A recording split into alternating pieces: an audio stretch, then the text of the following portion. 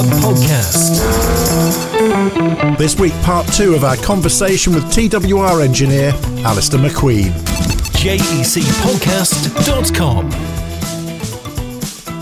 Hello and welcome to another Jaguar Enthusiast Club podcast. Wayne Scott with you. Hope all is well and you've had a fantastic week as we continue this week with part 2 of our conversation, of course, with Alastair Macqueen. What a fantastic insight he's been giving us into the history and heritage of that success of TWR Jaguar in the 80s and 90s. More to come this week when he talks us through very candidly how he blamed himself for the failure at Le Mans of TWR Jaguar in 1989 and how he turned it all around for 1990 and continued with an amazing career that saw him take Bentley to the Le Mans win in 2003. It's all to come. Talking of tracks and stuff like that, of course, we mentioned that the brand new JEC Track Sport initiative had been launched last week on the podcast, and the dates are now out, or the first few dates at least. April the 4th is the track day at Mallory Park. You can book that online now at jec.org.uk. June the 26th is the hill climb at Harewood up in Yorkshire. They're a fantastic, stunningly beautiful venue and a great day out on the hill climb for all Jaguar drivers. September the 6th at JDHT, the track day at Anglesey in North Wales as part of those 100 celebrations, seeing the Jaguars travel up to Blackpool, which you can also be a part of. Again, more information at jec.org.uk/events. October the 4th, the season rounds up with another track day at Castle Combe, and there are more dates to follow that.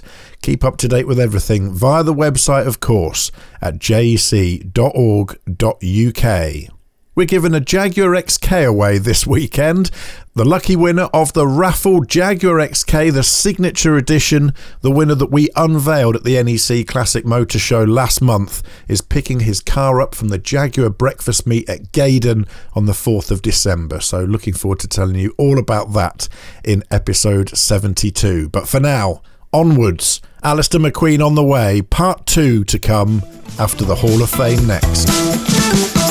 Motorsport Heroes with Richard West's Hall of Fame. Well, this week the world of motorsport mourned the death of Frank Williams. Sir Frank Williams, widely recognised as one of the most influential figures in motorsport, and he was a man that began his career spurred on by the inspiration from a ride in a Jaguar XK150. Richard, the tributes have been pouring in from all aspects of the motorsport world for Sir Frank Williams this week, but of course you knew him, you worked with him. What are your memories of Frank Williams? Yeah, it's a sad week, as you say, particularly for the Williams family and all of those people who, over the years, came into contact with Frank through working for him and Patrick from the start. But going much further back than that, in the original, going right back to the mid-70s, I'd just left college and I was working for Manpower Services, and the first assignment they gave me was an electronics company based in Bennett Road in Reading. And of course, that was where Frank's, sort of fledgling operations were run from, and the phone box at the end of the road was where frequently, he would masquerade as being his office. And it was that sort of early stage I first became aware of him, Marlboro Palatoy sponsorship, things like that. And then, of course, throughout the late 70s and the early 80s, as I really started to develop a very, very keen interest in circuit racing and Formula One, my first real experience of Williams was when I went to a test at Silverstone and I saw these tag-sponsored, Saudi-sponsored green and white things, hurtling around the circuit. And I remember with my binoculars just watching the intensity of the man. And there I was 2 years later being interviewed by him for a job as sponsorship coordinator, which started my career in Formula One in the January of 1984. The one overriding memory I will always have of Frank is his focus. In my series of books that I've been involved in writing, we asked Frank once what's important in Formula One, and he replied, focus, focus, focus. And that focus never wavered. The early days and throughout his career have been incredibly well documented. But I went to I think there were 3 factories actually in the Didcot area. I think I went to the first one. I remember it was a corrugated tin building. I went there in December of 1983. And despite the fact that it's an old carpet factory, I think, in its history, I walked in and I was immediately struck by the Williams identity. I was offered a cup of coffee in this lovely green and gold car. In fact, I went out and bought a set. I was so impressed with them from John Lewis. I was offered a cup of coffee in this green and gold service. And as I was waiting for Frank, I looked through this small window into the workshop and saw his very small, as it was then, dedicated team. But the second you got sat in front of Frank Williams, you couldn't help but be captivated by him. People have referred to it this week, he had a twinkle in his eye. He would ask you very leading questions. He would be very thoughtful in the way he asked those questions as well. And in fact, when I was interviewed that first time, I went away and I didn't hear anything. I think it was about 5 or 6 weeks. And then eventually Sheridan Finn, who was his commercial man at the time, alongside Charlie Crichton Stewart, who was related to Johnny Dumfries, who we talked about earlier in the year. Sheridan phoned me and, in his very posh voice said, Mr. Williams has decided that he'd like to offer you the job. And I remember saying, why? And he said, well, Frank was quite impressed that you didn't chase him down like all of the others. And there was, the second you got into the company, it wasn't sit down, let me try and walk you through this, young man. I joined Williams in the new factory, which was under the shadows of the Didcot power station. And immediately you were put to work. You were expected to pick up the ball and run with it very, very quickly. I started going racing. I was massively impressed with the way that Frank at races was always so totally committed to his engineering. But also in those days, because Formula One was less pressured, I also remember in Montreal in '84, Frank saying, I'm going to the pictures with Ginny, my wife, tonight. Would you like to come? And the three of us sat in a cinema in Montreal and watched, some feature film. I can't remember what it was now. But the overwhelming memories I will always have of Frank is his razor-like focus. And in fact, when I went back to work for him a second time in 1990s, when I went back in 92, we had this very successful year in 93, 94, when we attracted lots of sponsorship. He gave me carte blanche. I sat with him and said, look, your commercial department doesn't really exist, Frank. We need to shake it up. And there's some agencies that sadly we're going to have to move. And there's some staff from other places that we want to poach. And he said, well, draw it up on a flip chart for me. And I drew it all up and I presented it to him in his office. And he didn't hesitate. He said, no, that's exactly what we need to be doing. Get on with it. I'll handle the political fallout, which he did, to be fair to him. But the single-mindedness as well of the man was incredible. In 94, I'd gone to Japan early that year to do a deal with Sanyo, and it had been brokered to us by Ekram's army of the TAG McLaren empire. They couldn't take it because it conflicted with Kenwood's sponsorship that they had. And we agreed that we would pay TAG McLaren a commission, but I would have to do the work and go. And it was a very lengthy negotiation, took nearly 3 weeks when I was based in Japan. And when I came back, I went into the office and he said, you've been gone a long time. And I said, I have, Frank, but, we've done the deal. It's £3.5 million. It's done and dusted. He said, good. What are you working on this week? And I said, I don't think you heard me correctly. He said, I heard you perfectly. What are you working on this week? And that's the point I'm making in this very long answer to your question. He never, ever once relented. If Patrick came in and needed money for anything technical, his technical director and partner, Patrick Head, that money would be made available. If you wanted to spend money on other things such as branding or PR or marketing, you had to put forward an incredibly strong case. But he would listen. He would ask you what benefit it would have to the racing program. And if you thought it was of benefit, he'd give you the go-ahead. So pre-accident, post-accident, to me, in many ways, he was the same Frank. He always showed this incredible focus in making sure that his racing team was out there at the front winning. He came from very humble beginnings, brought up in South Shields in the northeast. He grew up with his auntie in Jarrow, and then funded those early days of his racing career by being a travelling grocery salesman before eventually he started working with Piers Courage. Was it because of that initial struggle that gave him that focus, do you think? Did you always feel like he was a grounded person? Oh, very much so. Frank was brilliant, and I don't mean this in any way disrespectfully. Frank was fantastic in small doses in front of commercial parties because he had this remarkable charm about him.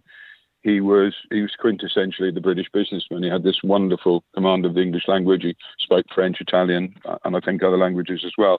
And underneath it all, there was this drive to always do the deal. And he loved wheeling and dealing from his very earliest days. And even though in later years, his health wasn't as good as it was, Jim Wright, who took over from me when I left Williams in 96 and became their commercial director after I'd left, Jim wrote a very nice piece about him on therace.com this week.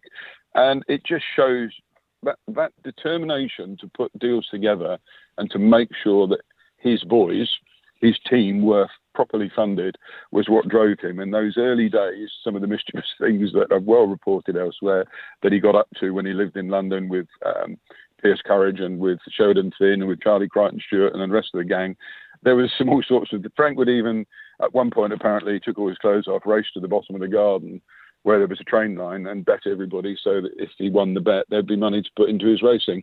The only thing, of course, as the train went by, the rest of them did was lock him out in the garden. So there were some wonderful stories of that type of, early camaraderie. But it was driven always by, that's great, what's next? How do we move the team forward? And that was relentless right the way through his career and his life. And there are other Jaguar links, of course, as well with Williams, in that Williams Engineering developed the engine, the V6 engine for the 6R4 Metro, which really gave rise to the engine we ended up with in the XJ220, as Alastair Macqueen described on last week's podcast.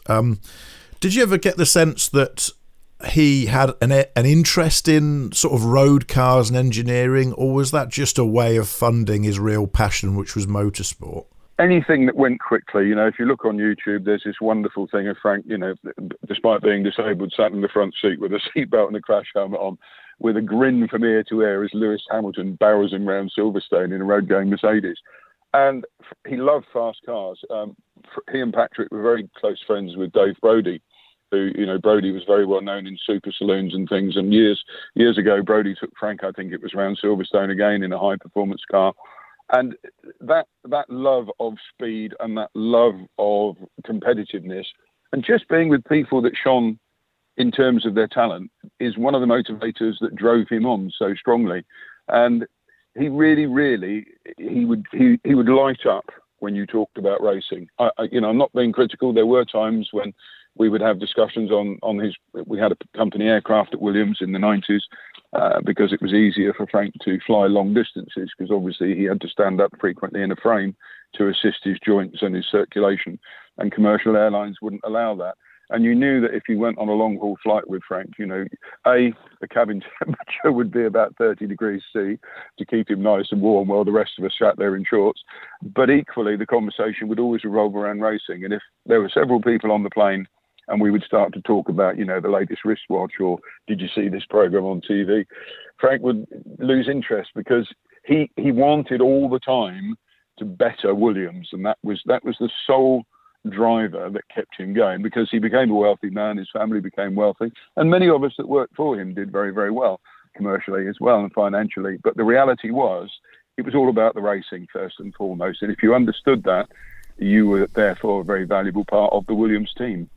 They had tremendous highs at Williams, didn't they? Nigel Mansell winning the world title is one of them I can think of, but tremendous lows as well. And probably the most lowest point was most recently when the company was sold.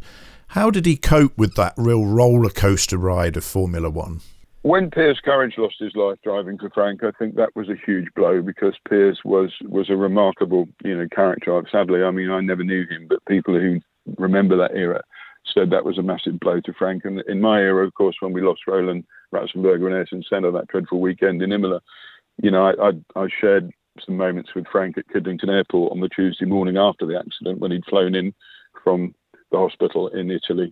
And I saw then just how much of a terrible toll that accident took on him, and, the team, and the responsibility he felt for it, and everybody who worked for him, and of course the Brazilian people, and, Ayrton's family. I think towards his later career, one of the things he said to me once when we were interviewing him in the book, he said, you have to remember the investment is the key to Formula One. You have to keep the money flowing, because the money fuels the engineering, and the engineering fuels the competitiveness. If your competitiveness starts to drop off, your income drops, and therefore you're in a spiral where you can't inject enough money. And I think Formula One was going through that period when the team started to decline. BMW had gone, and a series of engine suppliers and, management decisions were taken that really pulled the team into an uncompetitive position. And I can only assume this because I hadn't spoken to Frank, and the last time I saw him was a couple of years ago at the factory. But it would have hurt, because the pride. He was always on the shop floor. The one thing that you could guarantee was 3 or 4 times a day, Frank would be wheeling himself around. There was nothing better that he loved than being in the test team bays or the race team bays or in the machine shop, just wheeling around, talking to the guys and girls doing their job. And that will have hurt him to have walked away from that. But, you know, you can't take away from the fact 114 race wins, you know, those Constructors' Championships, those Drivers' Championships with the likes of Alan Jones, Keke Rosberg, Nelson Piquet, Alain Prost, Nigel Mansell, Damon Hill and Jacques Villeneuve. They were remarkable times, and a little bit like the loss of Ken Tyrrell and others who have, you know, gone before. Those classic teams, I'll never see the likes of them again, because they were guys who fought their way up from absolutely nothing and drove their staff and their families and their friends, you know, almost a distraction at times in order to achieve success. And Frank was one of those great people. And it all began with a ride as a young boy in a Jaguar XK150. Frank Williams then, who died 28th of November 2021, aged 79.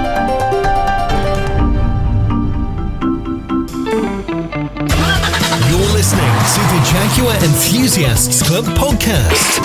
To find out what events you can get along to or to discover local club meets in your region, visit jec.org.uk.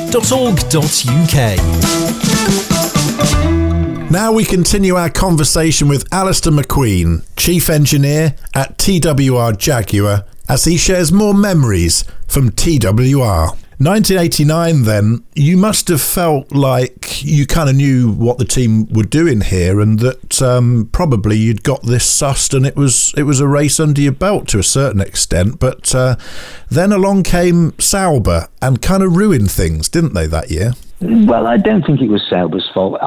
To be honest, I think it was my fault, because I think we had the legs of the Saubers, the Sauber Mercedes cars.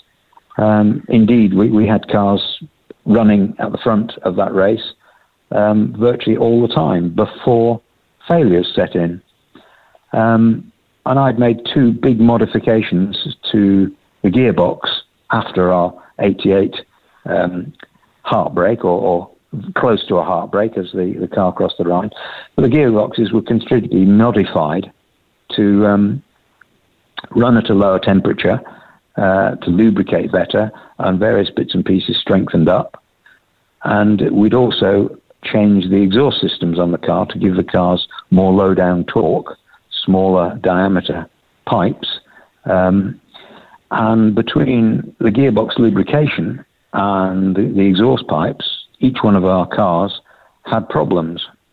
The exhaust pipes had passed the test at Daytona that same year, and won the Daytona race.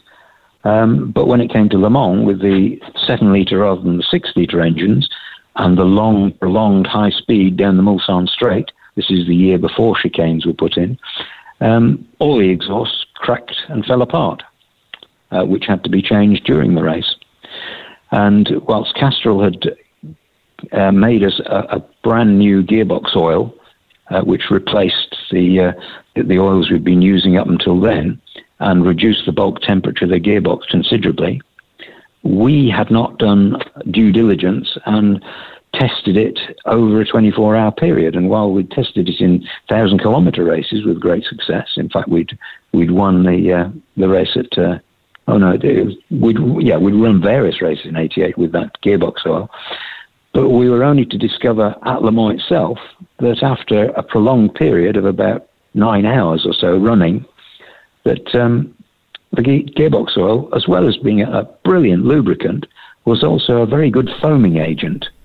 And that after about 9 hours, the gearbox was full of foam and not a lot of liquid to be picked up by the scavenge pump and recirculated around the gearbox. But these are the sort of things you only discover at Le Mans, not before you go. Yeah. And so I blame myself. You know, I'd revised the gearbox, I'd revised the exhausts, and those are the 2 things that let us down. So if anybody's to blame, it wasn't Sauber, it was me. It's an incredible challenge to take those cars to such different circuits, some of them some of them really rough, like Sebring. It's rough today. I'm sure it was rough then. And then you've got, of course, Daytona with the banking for those American fixtures, which causes a whole other set of problems. And you're all trying to fix all of these individual problems that are presented by all of these different tracks. That has to be one of the biggest challenges of prototype racing of that era. It's down to the engineering squad to make a car that's bulletproof enough to withstand anything that can be thrown at it on a reasonable circuit. And our idea of reasonable at that point was anything from Daytona to Le Mans, because those were really the extremes of speed and roughness and G-forces and so on the cars. And the fact that they both lasted 24 hours was a pretty stern test. So yes, there was a lot going on, and you had to make a bulletproof car. But it was down to us to achieve that, and a lot of the time we did. But my motto at Le Mans became, over those years, if it's new, it will give a problem. So I just didn't like taking new things to Le Mans. If they hadn't actually done the Le Mans, they could do 30 hours testing at Paul Ricard circuit, but if they hadn't done a Le Mans, they wouldn't actually be proven in that environment until the race. 89, I guess we could describe and put down to history as a bit of a hiccup, because by 1990 you were back to winning ways. You were engineering Martin Brundle. You had another set of revisions on the car. What were the big changes that you remember as 1990 season started and the lead up to that victory that year? Had a dynamic changed in the team at that point, or was it just the progression of all of the lessons learned previously? I think it was a little of both. Obviously, we'd become more mature as a team. From my perspective, a big advantage was having Martin Brundle back, because, as we said, we'd become almost telepathic in terms of our setup of cars and so on. And the challenge for the season was really the fact that Le Mans had changed. They'd thrown two chicanes in the middle of the Mulsanne Straight. So the whole character of the circuit was different. We were going to be running cars with a lot more downforce, going through all the corners a lot quicker, but slower down the straights. And that tends to make your car less efficient on the fuel, but we didn't get an increase in the fuel that we were allowed for the race. So the November in 89, I spent a couple of weeks at the Imperial Wind Tunnel in London, changing the car to a fairly low drag version of our sprint car, the sort of thing we might have used at Monza, but with the very maximum efficiency in terms of lift to drag ratio. And in fact, we achieved something which was actually better in lift to drag than even our sprint cars were, with all the, as the engineers say, with all the washing hanging on it. So that was the big change, is the huge efficiency drive. It got aqueducts instead of active scoops everywhere. It got rear wings positioned in a completely different area from where they'd been before. We learnt about matching the airflow from the back of the car to the airflow under the car and mating them with the flow on the rear wing to produce a wonderfully efficient, aerodynamically efficient and streamlined car, which would still be capable of way in excess of 200 miles an hour, but also produce the downforce we needed to get around all the corners at Le Mans with a lot more grip than we'd had in other years. Tony, by this stage, had left TWR. Ross had come as technical director, so it was down to me to get that one right for the revised or virtually new circuit at Le Mans in 1990. So that was, I think, the year I have taken the most pride in, because it was the car that I'd spent most time deriving from what we had, and we got the results that we required in terms of a 1-2 finish. By Ross, you mean the young Ross Brawn, who would later go on to great things in Formula One. Could you see the talent in him when he turned up? I had every respect for Ross, and my greatest respect came from the fact that he stood up to Tom, both financially, and said, well, look, I'm not doing it unless I get this. Whereas I'd been very much accepting what Tom, had, and not questioning the budget or what we could do with it. But Ross strode in as a technical director and said, look, yeah, we can do this, but I'm going to need that, and that. Can you afford that? Whereas I was there with a defined budget and saying, well, yeah, I will try and do the job within that budget.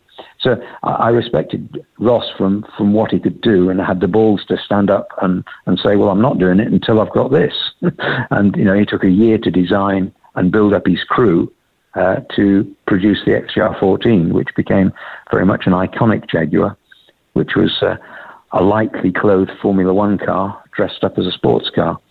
And Ross and I came from things at completely opposite directions. He was looking at the car and saying, well, how am I going to add 150 kilos to this? And I was looking at how am I going to reduce the weight of this car by 200 kilos to get to this? It was a different mindset. But what Ross had not done before was really strategic racing.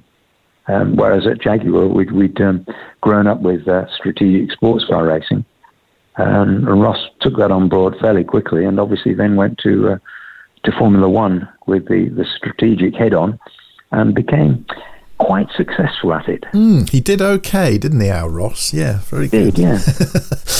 Did you find Tom difficult to work with then over the years? No, I found Tom absolutely exemplary. You always knew where you stood with Tom. There was no, getting away from the fact that he expected a lot of you. And I fell into that mindset without a problem. And you knew you were allowed to make one mistake, but you weren't allowed to repeat that mistake. And, that's fine by me. I worked with that ethos, and we had to push the boundaries, and occasionally we made mistakes, and we did. And 89 is a prime example of that. But I wasn't kicked about by Tom for that. That was the way it happened.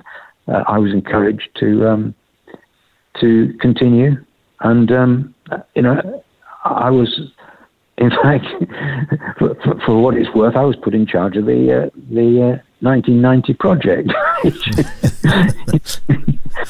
But I remember one race in 89, which was probably the low season, certainly, because if it could go wrong, it would go wrong in 89. And I'd let a car run out of fuel at Dijon, and it was a car Jan Lammers was driving at the time. And it dropped from second place to fourth place on the last lap due to a fuel irregularity. I later found out that the very helpful engine shop had readjusted the fuel pressure on the grid, which changed the dynamic within the fuel reading equipment. And changing the fuel pressure obviously reduces or increases the amount of fuel that is read on the fuel meters in the car, and our understanding of how much the car was using. So there was an answer to why that ran out of fuel, but I was asked by Tom that evening, would I like a trip back on his private plane back to Kidlington? And I obviously looked kind of worried about that. I said, hey, don't worry, laddie, I'm not going to kick you out halfway over.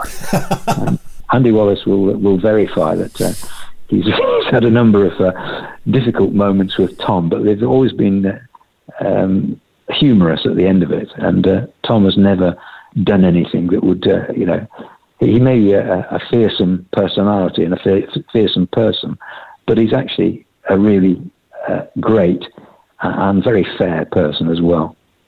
In fact, so fair was he that when we arrived back at Kidlington, my car was at Heathrow, and I said, well, how am I going to get home? He said, well, here you are, laddie, take the keys to that one. And he threw me the keys to a competition Metro 6R4, which was lurking in the corner of the car park. And that was my company car for the next few days. I didn't think much of it at the time. In fact, I thought it was a very fast tractor. But I was later to discover that I learned quite a bit about the V6 engine from that car. And I think that was Tom's very cunning way of introducing me to the V6 engine that we'd be using in the race car and indeed in the XJ220, or another version of it in the XJ220 in later days.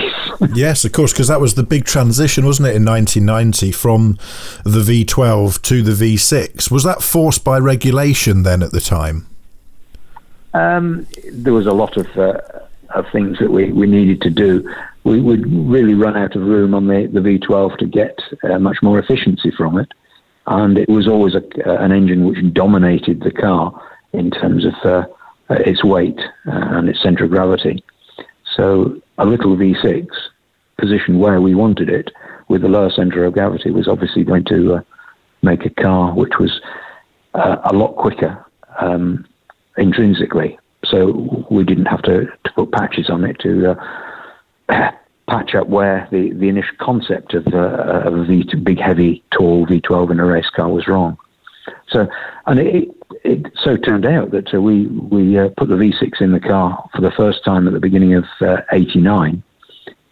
Took it up to Donington. It went a second a lap quicker than the V12 car immediately, without straight out of the box. So we took it to Jerez to test it for 5 days with Patrick Tambay, our brand new driver, direct from Ferrari F1 driving.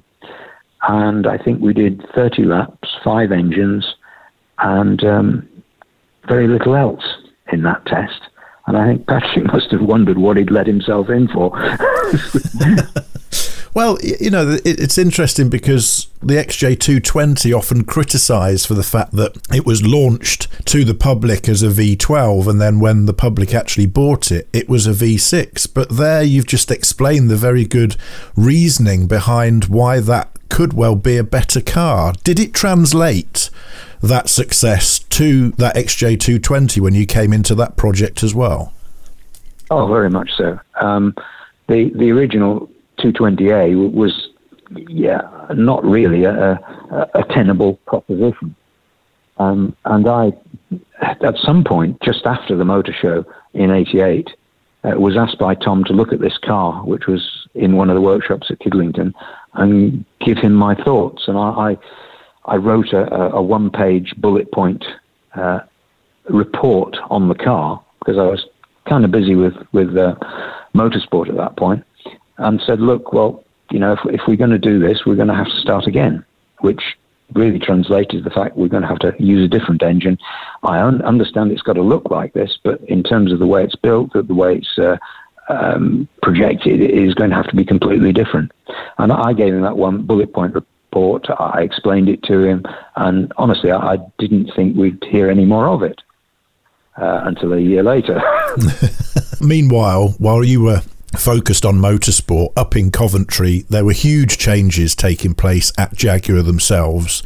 I think it's fair to say that the efforts of TWR right the way back to the XJS European Touring Car project had saved Jaguar in many ways. They'd certainly increased sales of the XJS, which had certainly helped then the XJ40, the saloon car. Of course, all of the TWR sports upgrades and packs that you could buy for those cars by the end of the 80s were opening Jaguar to a different audience. And then, of course, came the moment where Sir John Egan announced that the company was to be sold to Ford.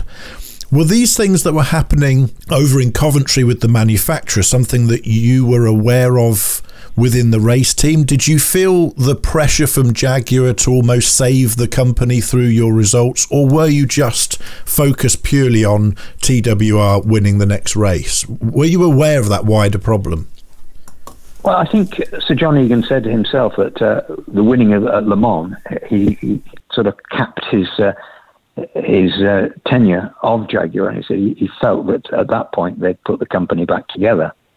And I'm very, very much confident that the investment they put into TWR and the racing had a huge effect on their sales and their target audience in terms of Jaguar. But from the race team perspective, no, I didn't really feel a great pressure from what was going on at Coventry in the political arena in terms of race results. It wasn't, we must do this because it'll help Jaguar. It was very much self-generation of success within the TWR Jaguar group that we needed to continue to be successful, because that's what we did. We were motor racers. You get tested every few weeks, every couple of weeks in Formula One, not in terms of commercial forms when the results for that year's financial dealings have been broadcast. So the continual examination in motorsport is a good system, because you win or lose every other week, and the examination results you act on then and there, and you have to be in a position to win the next one, and that's what you have to do. There's no time where you relax. We won this, therefore we can cruise. No, because it'll come back and bite you, as it did in '89. So there's constant pressure within a race team to win the next race. The political shenanigans and commercial dealings in the company is something you look back on and can see that there is a strain through it, but it's not something you're aware of in the front line on the race team. Well, you would think, perhaps, dear listener, that the end of Alastair's Le Mans winning ways come to a close when he leaves Jaguar. But of course, that was almost just the beginning for you, Alastair, wasn't it? Because 1997 was your next victory at Le Mans, this time with the very car that had challenged the Jaguar XJ220 and won for the title of fastest production car just a few years earlier, the McLaren F1. So tell us a little bit about that project, how that came about, and what it was like to get back to winning ways, but with a GT car this time. Interesting. I ran Gulf McLarens at Le Mans on, I think, 3 occasions, 90, 95, 96, 94 occasions. Up to 98. So, again, if we go back to my F3 drivers, somebody who got on the phone to me in the early 90s when Ray Bell had bought a GTR McLaren to race at Le Mans was James Weaver, who'd had considerable success within Formula 3 in the year prior to running Martin Brundle. And I was allowed day release from my day job at Toyota to go and run in the GTR series and run the McLaren there, because it kept my sports car knowledge up to date. And we won the championship. We won the global championship with Ray Bellman and James Weaver that year in 96. In 97, we had a whole flock of Gulf Porsches at Le Mans. And this is a bit of a strange one, because Uncle Steve Macqueen obviously has a connection with Le Mans and Gulf liveried cars. Of course. And in Stranger Than Fact, one of these things is that I actually managed to get a Le Mans win with a Gulf car at Le Mans with the name of Macqueen, which Uncle Steve never managed. We are, of course, talking about Steve McQueen's 1970 film Le Mans, where he famously defends his teammates for the win in a Porsche 917. Those Gulf liveried Porsches, I mean, they were iconic without the film, let's be honest, but with the film, it has just put an indelible mark on the history of Le Mans and motorsport. And of course, those McLarens came back in the 90s with that livery. It's a livery that's been seen again since, of course, on other cars, including Aston Martins, amazingly. But yeah, fantastic to have the McQueen name with a Gulf liveried car, you know, all those years later. A brilliant moment. Yeah, one of those quirks of fate that you... the team was full of celebrities. In fact, the team owner of GTC was a guy called Michael Caine, who was a former Williams F1 manager. So the celebrity status, there's having a team manager with the name of Michael Caine. Well, there's not a lot of people know that, is there? Absolutely. They were a fantastic car, weren't they, the McLaren F1s, and an amazing moment in Le Mans where those GT cars were really starting to give prototypes a real push, kind of that transition period before the LMP1s that we've enjoyed for the last 2 decades, really. And of course TWR were there with then the Porsche badge on a very similar chassis car to what Ross Brawn had designed earlier on. But then there was the moment that really I remember as one of my best memories of any motorsport event ever, and it was 2003 where we saw the Bentleys take the win at Le Mans in that amazing style that they had. The tribunes were full of the Bentley boys waving green flags, and that moment for you must have felt like as near as you could ever get again, I guess, to the feeling of 1988, was it? Yeah, it was. The feeling when Bentley won in 2003 was, I think, much more pressure relief than a jubilant celebration, because Dr. Pefkin, who was the head of Audi Sport and head of Bentley, told people in a press conference at the beginning of that year that there were 3 things that Bentley were going to do this year. They were going to complete the renovation of the Crewe factory. They were going to introduce the new mid-size Bentley, which was the Continental GT, and they were going to win Le Mans. So no pressure there then. No, not at all. And as I've seen in a number of occasions, you don't just turn up at Le Mans, win it. It's not quite that easy. And there's 24 hours worth of problems before you can actually say that you've won Le Mans. And so there was more pressure there. But yeah, the release of emotions was slightly different insofar that we'd actually, thank goodness, done what he said we'd do, because we wouldn't live it down if we hadn't. Well, it was an incredible moment, 2003, and I remember taking a friend of mine to Le Mans for the very first time. He'd never seen any racing like it. He was a Formula One fan, had never come across sports car racing, certainly had never really come across endurance racing before. He came to Le Mans not really knowing what to expect, and kind of a little bit sort of sniffy about it, saying, well, it's not going to be as good as Formula One. And I remember seeing him as we were stood underneath the podium, bawling his eyes out with emotion that Bentley had won that year in 2003, after we'd stayed up all night watching them reeling lap after lap after lap. But when Bentley arrived, and there's some interesting parallels between their programme, which of course again was a 3-year programme like Tom had promised Jaguar back in the day. And just like TWR, they started with some great difficulties. And in 2001, you managed to save the day with a bottle top. Tell us more. Yeah, this one will go down in the history books, I think.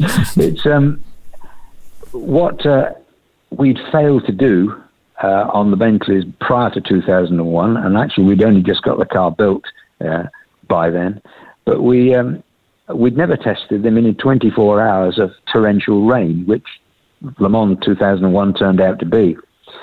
And so we had a pneumatic gearbox compressor which compressed the shift system, or the air for the shift system, in the flappy paddle operating system in the car, and it took its air supply from down on the floor or near the floor of the engine compartment, which just happened to be fed by a cooling duct, which turned out to be a water jet when the track was flooded.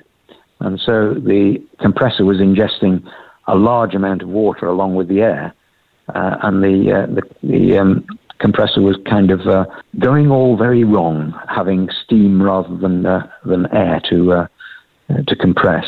And so the compressors for the gear shifting mechanism were failing due to water ingress. So we managed to move the intake to a nice dry area up in between the V of the engine, and to cap off the original intended intake with just what fitted at the time, which was a plastic cap off a water bottle. and sent the cars back out, and it turned out to do the job. I understand someone commented at the time that it wasn't very Bentley, shall we say, as a solution. No, Bentley are renowned for their engineering and their prowess, but at Le Mans, it's needs must, and you do what you have to do to get the job done. And it happened, and it had Bentley had their first podium in 70 odd years, which is a bit of a gap between doing things. And a couple of years later, I managed to work myself out of a job by being successful at what I'd done. Dr. Peskin said, well, to be honest, we're not going to cap that, are we? We're not going to top that unless we go back and do a first and second or third next year. And to be honest, we've got more than enough to do building these new cars than to go motor racing again. So thank you, guys. It's been great.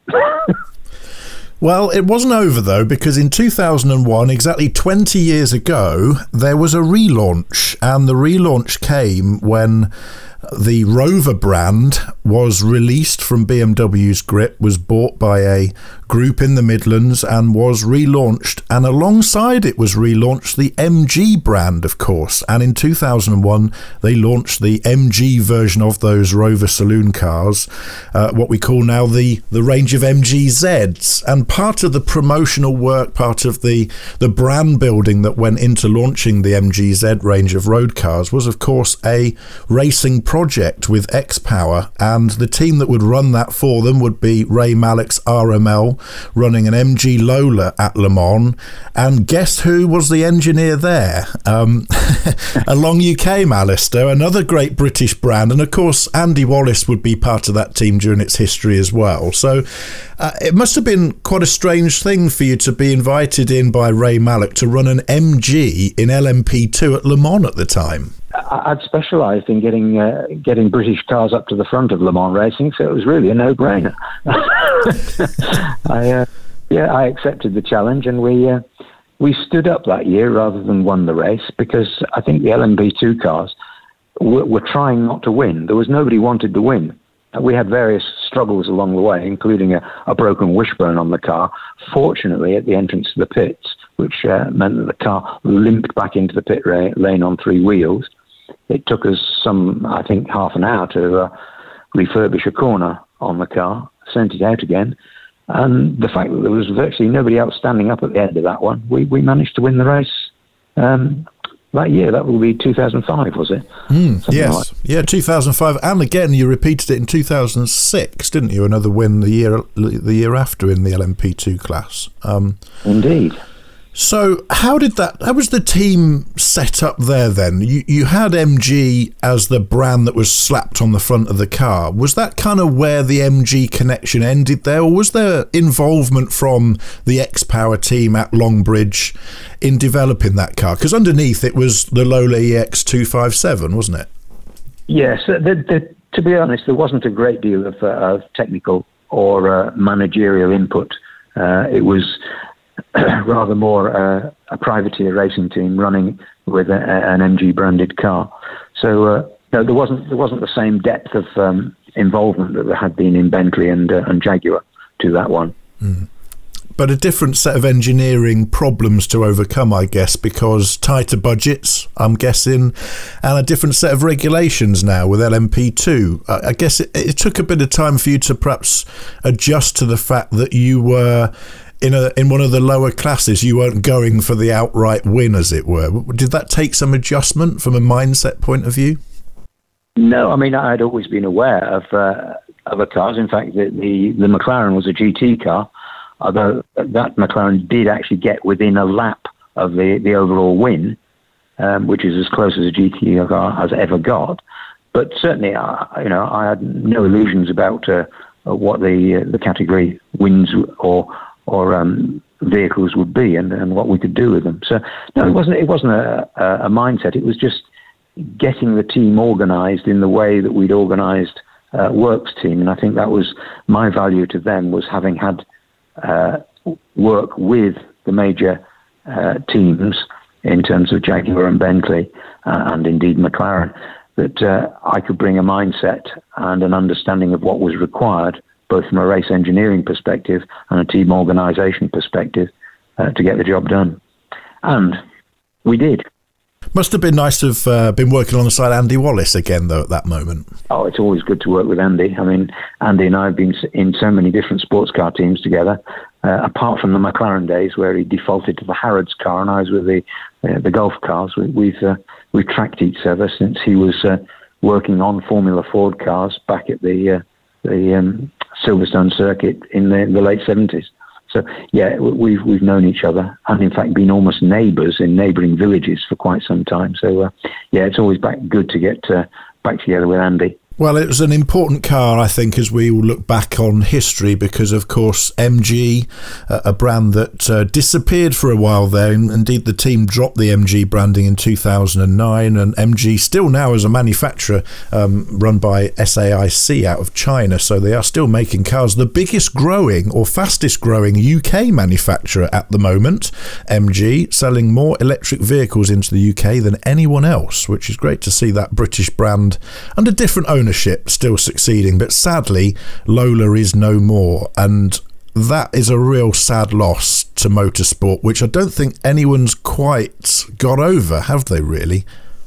Yeah, it's been a long-standing manufacturer. I mean, I remember Lolas from my childhood, and how they morphed into Ford's GT40 at Le Mans. So, yeah, there's a huge history with Eric Broadley and Lola going back many, many years. Your Jaguar story doesn't end there, really, does it? Because you kind of bookended your career here with a return to engineering Jaguars, and a really interesting one in that you were brought into Don Law not that long ago. I did a track day with Don and 220s and David Brabham and various other people a couple of years ago at Donington. And the big 220, the V12 car, was there. And Justin Law had driven the car around the workshop area and around the local area to the workshop near Stoke-on-Trent, and thought, well, hang on, we can do better than this. We'll drive this car back from Donington, as it was road legal, and get a bit of road mileage in it. So he topped it up with fuel, and he got as far as the underpass in Stoke-on-Trent, whereupon the car ran out of fuel after 45 miles. So one of the reasons we didn't put a V12 engine in is you couldn't put fuel in as well. That's the early version of range anxiety then. Yeah, just an interesting little aside, but yes, that car does work and it does run. But only very short distances. Well, you mentioned Justin Law there, of course. In 2015, you went with Justin to Pike's Peak. Tell us all about that. Yeah, well, who wouldn't want to do Pike's Peak? It's been on my bucket list since ever. And the opportunity to take a Jaguar and to take Justin to Pike's Peak came up when Don said, look, can you help us with this project? I'm not sure the guys at SVO know quite what they're doing with roll cages and things for Pike's Peak.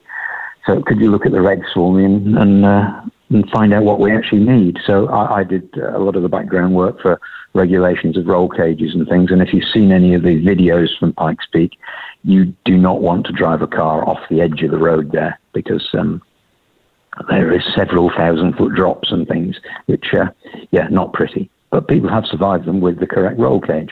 So it was kind of imperative that we got the correct roll cage in the car.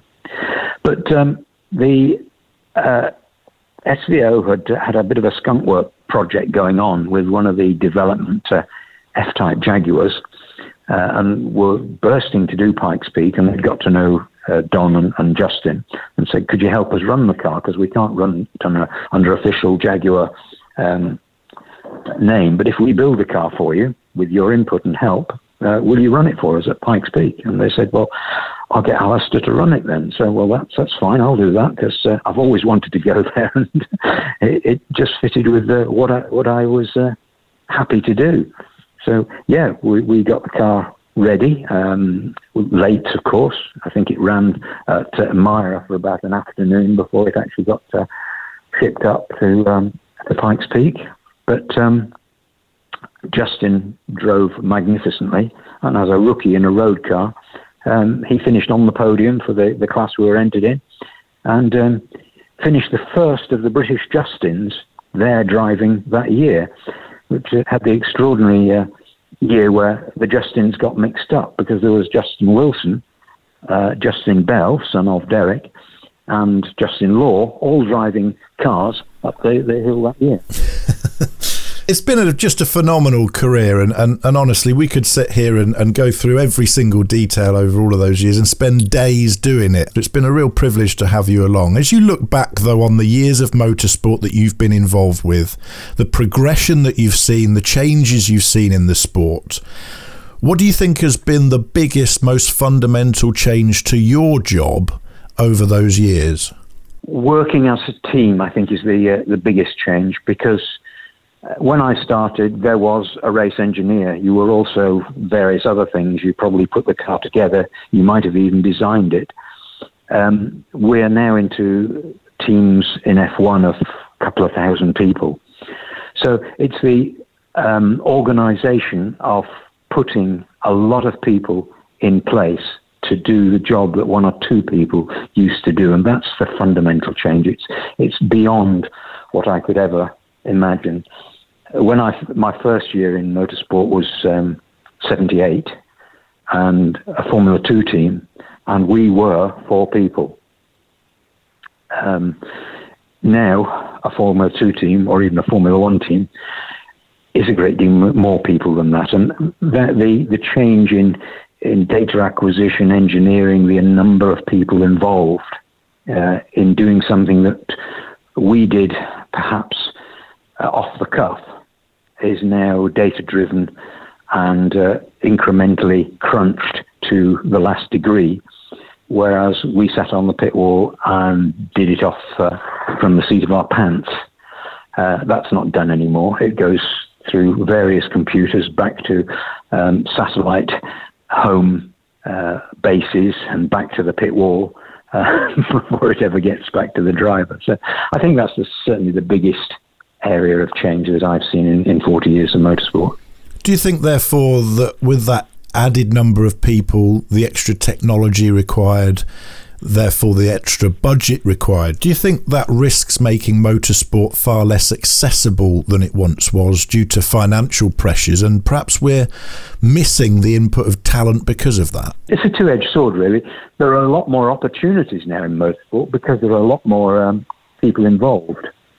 So the opportunity to get in at whatever level is much greater.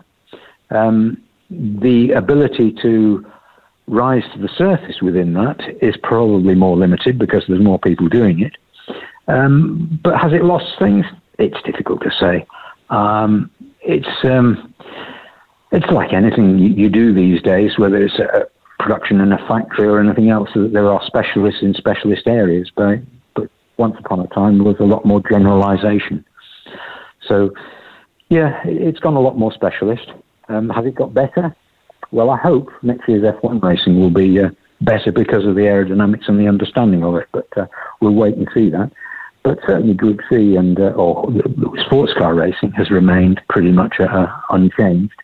And it's always been the battle of the factories versus the private teams. And when the factories come in, the budgets go up, the competition level goes up.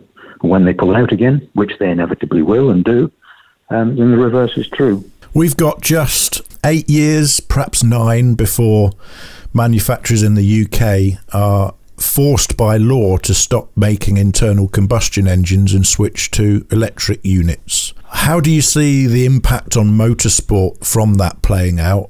Do you think there's a risk to motorsport in the future here that we have to be worried about? Very difficult to say. Remembering that my formative years in motorsport were all 12-volt powered and slot cars. So I feel it's going to go full circle back to very large slot cars, electric vehicles. So I'm really undecided as to whether there's going to be whether motorsport will lose anything. Certainly from a sound perspective, the electric cars can't even begin to compete.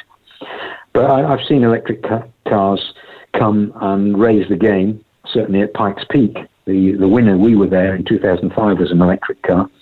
And it was just like a very big radio control model, except somebody was actually driving it. I've been with IC engines for so long but I find it difficult now to transfer back to the electric technology, although I must admit I do own a mild hybrid car. Well, let's hope that motorsport still remains as exciting and as riveting for fans as you made it, Alastair, with your input into teams as iconic as TWR, RML and Bentley and others, and some of those amazing drivers that you worked with to make their successes like Martin Brundle. So it's been a fascinating journey through your career in motorsport. We've learnt so much over the interview, and thank you so much for joining us here on the Jaguar Enthusiast Club podcast. It was very, very kind of you to invite me. Thank you very much indeed.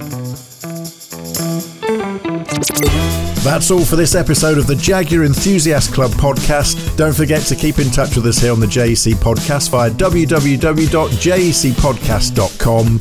And you can get in touch with us very easily by using the voice recorder on there to leave us a message, or you can use the contact form if you prefer to write your messages. Don't forget, you can also join the Jaguar Enthusiast Club online by clicking the Join Today button on the top right-hand corner of the podcast page to enjoy all the benefits, plus the fantastic glossy 130-page monthly magazine that's all included in your membership of the worldwide Jaguar family that is the JEC.